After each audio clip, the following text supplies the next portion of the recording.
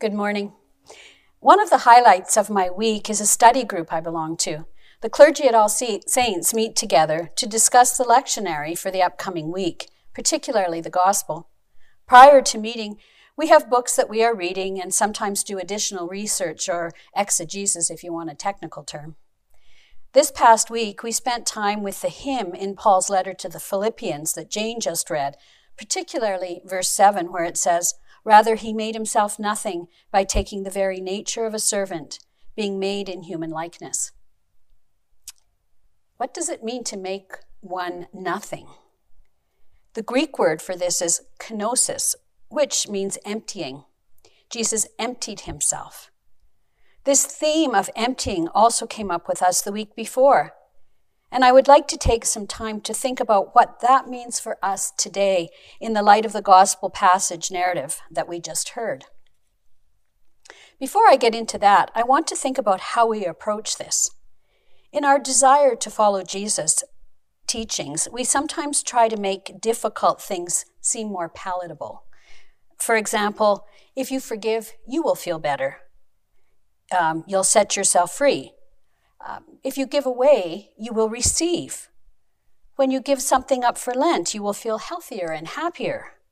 Now, while these things may be byproducts of our acts of obedience, if they are the motivating factor, we somehow miss the point and miss the opportunity to be with Jesus and like Jesus. It flies in the face of kenosis. Jesus made himself nothing. He emptied himself. Emptying ourselves is not an exercise in making ourselves feel good. Greg Clark, a member of our clergy group, said that in all the self-help methods we are bombarded with, he could hear people talking about kenosis therapy. Now, let's look at the gospel in the light of kenosis, or as Paul says in his hymn, with the mindset of Jesus, which is to make myself nothing or of no reputation, to be humble, and to be obedient. When do our concerns for our reputation, for getting what we think we deserve, for justifying our wealth, for the need to be right, getting in the way of our walk with Christ? We can contrast how the way of our world tends to be with the way of Jesus when we examine this gospel or Mark's passion narrative.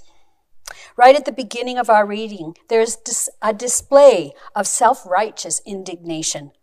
Why was the ointment wasted in this way? For this ointment could have been sold for more than 300 denarii and the money given to the poor. I would never be like that. I know better than that. My way is right, your way is wrong, and I'm going to moralize about it. We then hear about Judas. Judas was frustrated. Jesus wasn't looking or acting like a Messiah. Getting on the good side of the high priests sounded like a good idea. Receiving financial gain was certainly attractive, and again, it seemed easy to moralize because Jesus did not fit the idea of a leader, let alone a Messiah. It was a win-win, getting good with the high priest for personal gain, with justification that this was somehow the high ground. The other disciples don't come out well in this story either. Jesus rightly predicts that they will desert and scatter when things become tough. Even Peter, especially Peter. Again, self-preservation in our worldly terms seems easily rationalized. Even before the scattering, the disciples give in to personal needs and fall asleep, missing the opportunity to be with Jesus in this hour of need. 3 times, interestingly enough. Concerned with creature comforts, they are not alert to the moment at hand.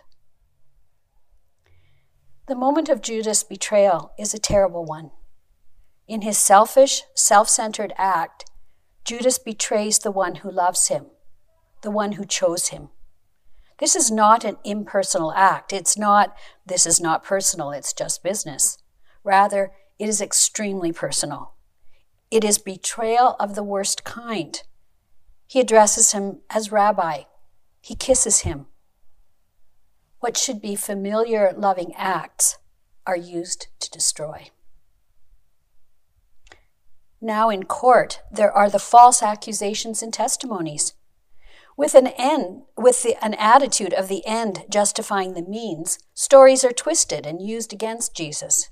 Again, with self-righteous indignation, people get swept up in the crowd for a false sense of belonging, a false sense of justice, a false sense of being right, bringing out the worst, crucifying, mocking, I'm right, you're wrong.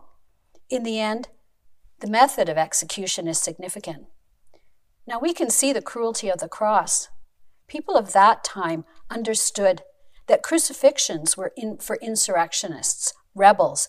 It was an act of elimination, extermination, rather than just a method of public example. In this passion narrative, how does Jesus differ? How does he empty himself and become a slave to the will of God? Jesus, silent against false testimony, did not enter into the rabble. He did not become just another voice in the crowd. But when he was asked who he was clear. Yes, he was the Messiah, the Son of the living God. And then he went on to say, you will see the Son of Man seated at the right hand of the power and coming with clouds of heaven. He stated it, and that was the end of it. It was the end of him. He did not candy coat things or ingratiate himself with the high priests for the sake of self-preservation.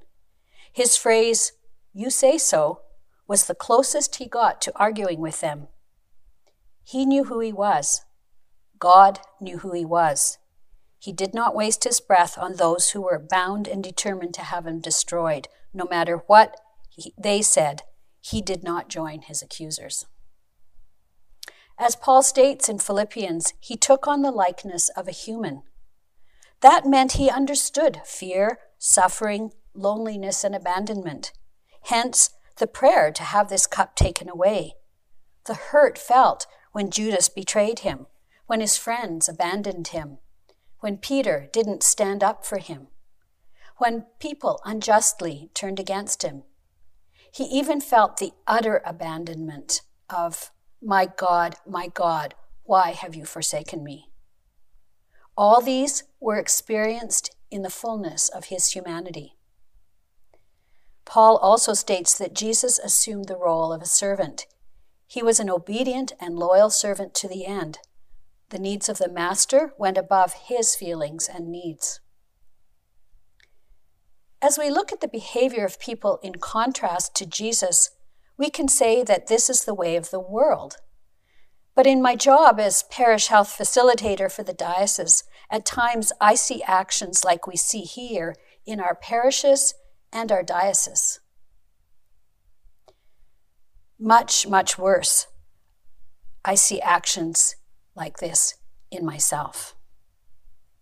As Paul says in Romans 7, I do not understand what I do, for what I want to do, I do not do, but I hate what I do. Thank God for the mercy of God. Even in this rather bleak reading, we hear of this mercy. Jesus says, but after I am raised up, I will go before you to Galilee. And he does. And he will. He will go before us to Galilee. When we go, he will be there ahead of us, loving us, forgiving us, encouraging us, and calling us as disciples. Thank God for the mercy of God.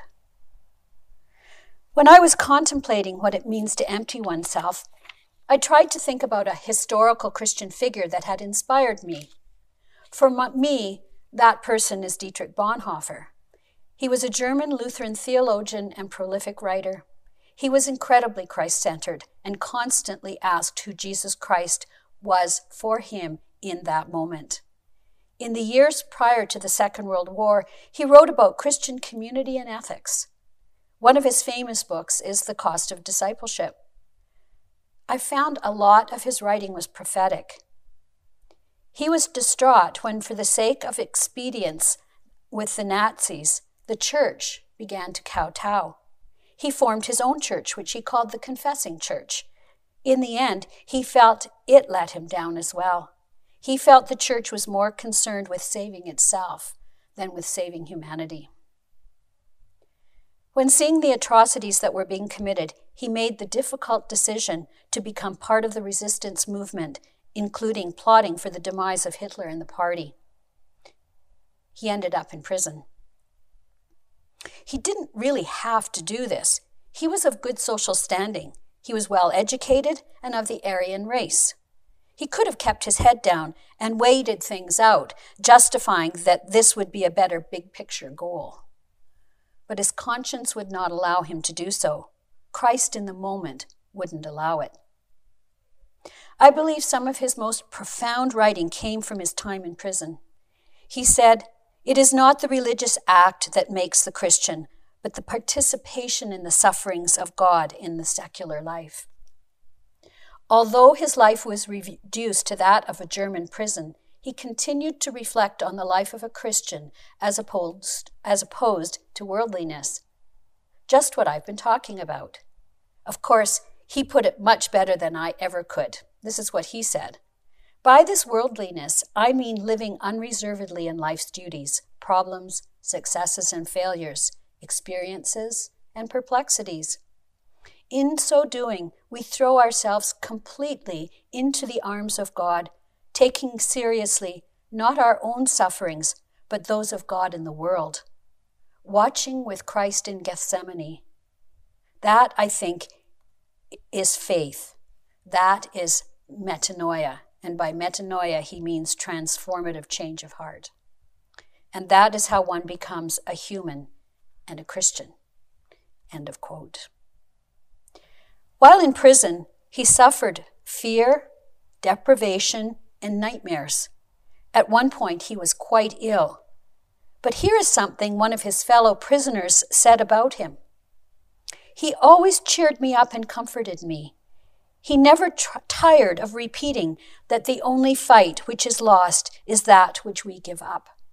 Many little notes he slipped into my hands on which he had written biblical words of comfort." Bonhoeffer never gave up his calling as a pastor. He led worship and sang hymns. He did not lose his optimism, and in one of his writings he reflected on it. There are people who regard optimism as frivolous, and some Christians think it impious for anyone to hope and prepare for a better earthly future. They think that the meaning of present events is chaos, disorder, and catastrophe. And in resignation or pious escapism, they surrender all responsibility for reconstruction and for future generations. It may be that the day of judgment will dawn tomorrow. In that case, we shall gladly stop working for a better future, but not before. Bonhoeffer was executed just days before the end of the war. The method of execution was to make an example of him. Rather than a firing squad, he was hung. His last words were, "This is the end. For me, the beginning of life." Over the years, Bonhoeffer has challenged me in ways that are sometimes quite uncomfortable, but he has also encouraged me. Can we ask ourselves, who is Christ in this moment? Who is Jesus Christ for us today? And then, how do we act on that, individually and collectively? How do we empty ourselves, regard ourselves as nothing? I was thinking about this in the context of the body of Christ. Who or what is Christ asking of us? With our mouths, are we being asked to speak up? Are we being asked to shut up? Are we afraid to speak truth? Are we too concerned for our own voice to be heard? With our eyes, what is Christ pointing out to us? What does Christ want us to see? Can we see with the eyes of Christ? With our ears, can we hear what Christ is saying? Can we hear the cries of the poor, or are our own needs and wants overpowering those cries? How does Christ want to use our hands and feet? Where are we being called to action? Where are we being called to silence? Where is Christ leading us? Can we follow him to Galilee, or are we too concerned with following the crowd? With our hearts, can we go away and pray with Christ? Or do our creature comforts distract? Now, I spoke of Bonhoeffer, but I also thought of some shining examples in my church communities. And you know these people. They are optimistic and positive. They build up rather than tear down. They don't get caught up in gossip and bad-mouthing. They are involved in acts of generosity and kindness in the parish and the community beyond. You leave them feeling better about yourself and the world. They work tirelessly for others. They are prayerful and humble and don't seek recognition or accolades. They are ambassadors for Christ and aren't afraid to admit it or share it. Let's spend more time with them. Let's be more like them. We now enter the walk of Holy Week. It is the holiest of holies when we contemplate what our Lord did for us and attempt to walk with him in the cross and passion of his redemptive love. I pray that this is a time of transformation for us all, that we may emerge to joyfully join together in our Easter hallelujahs. Amen.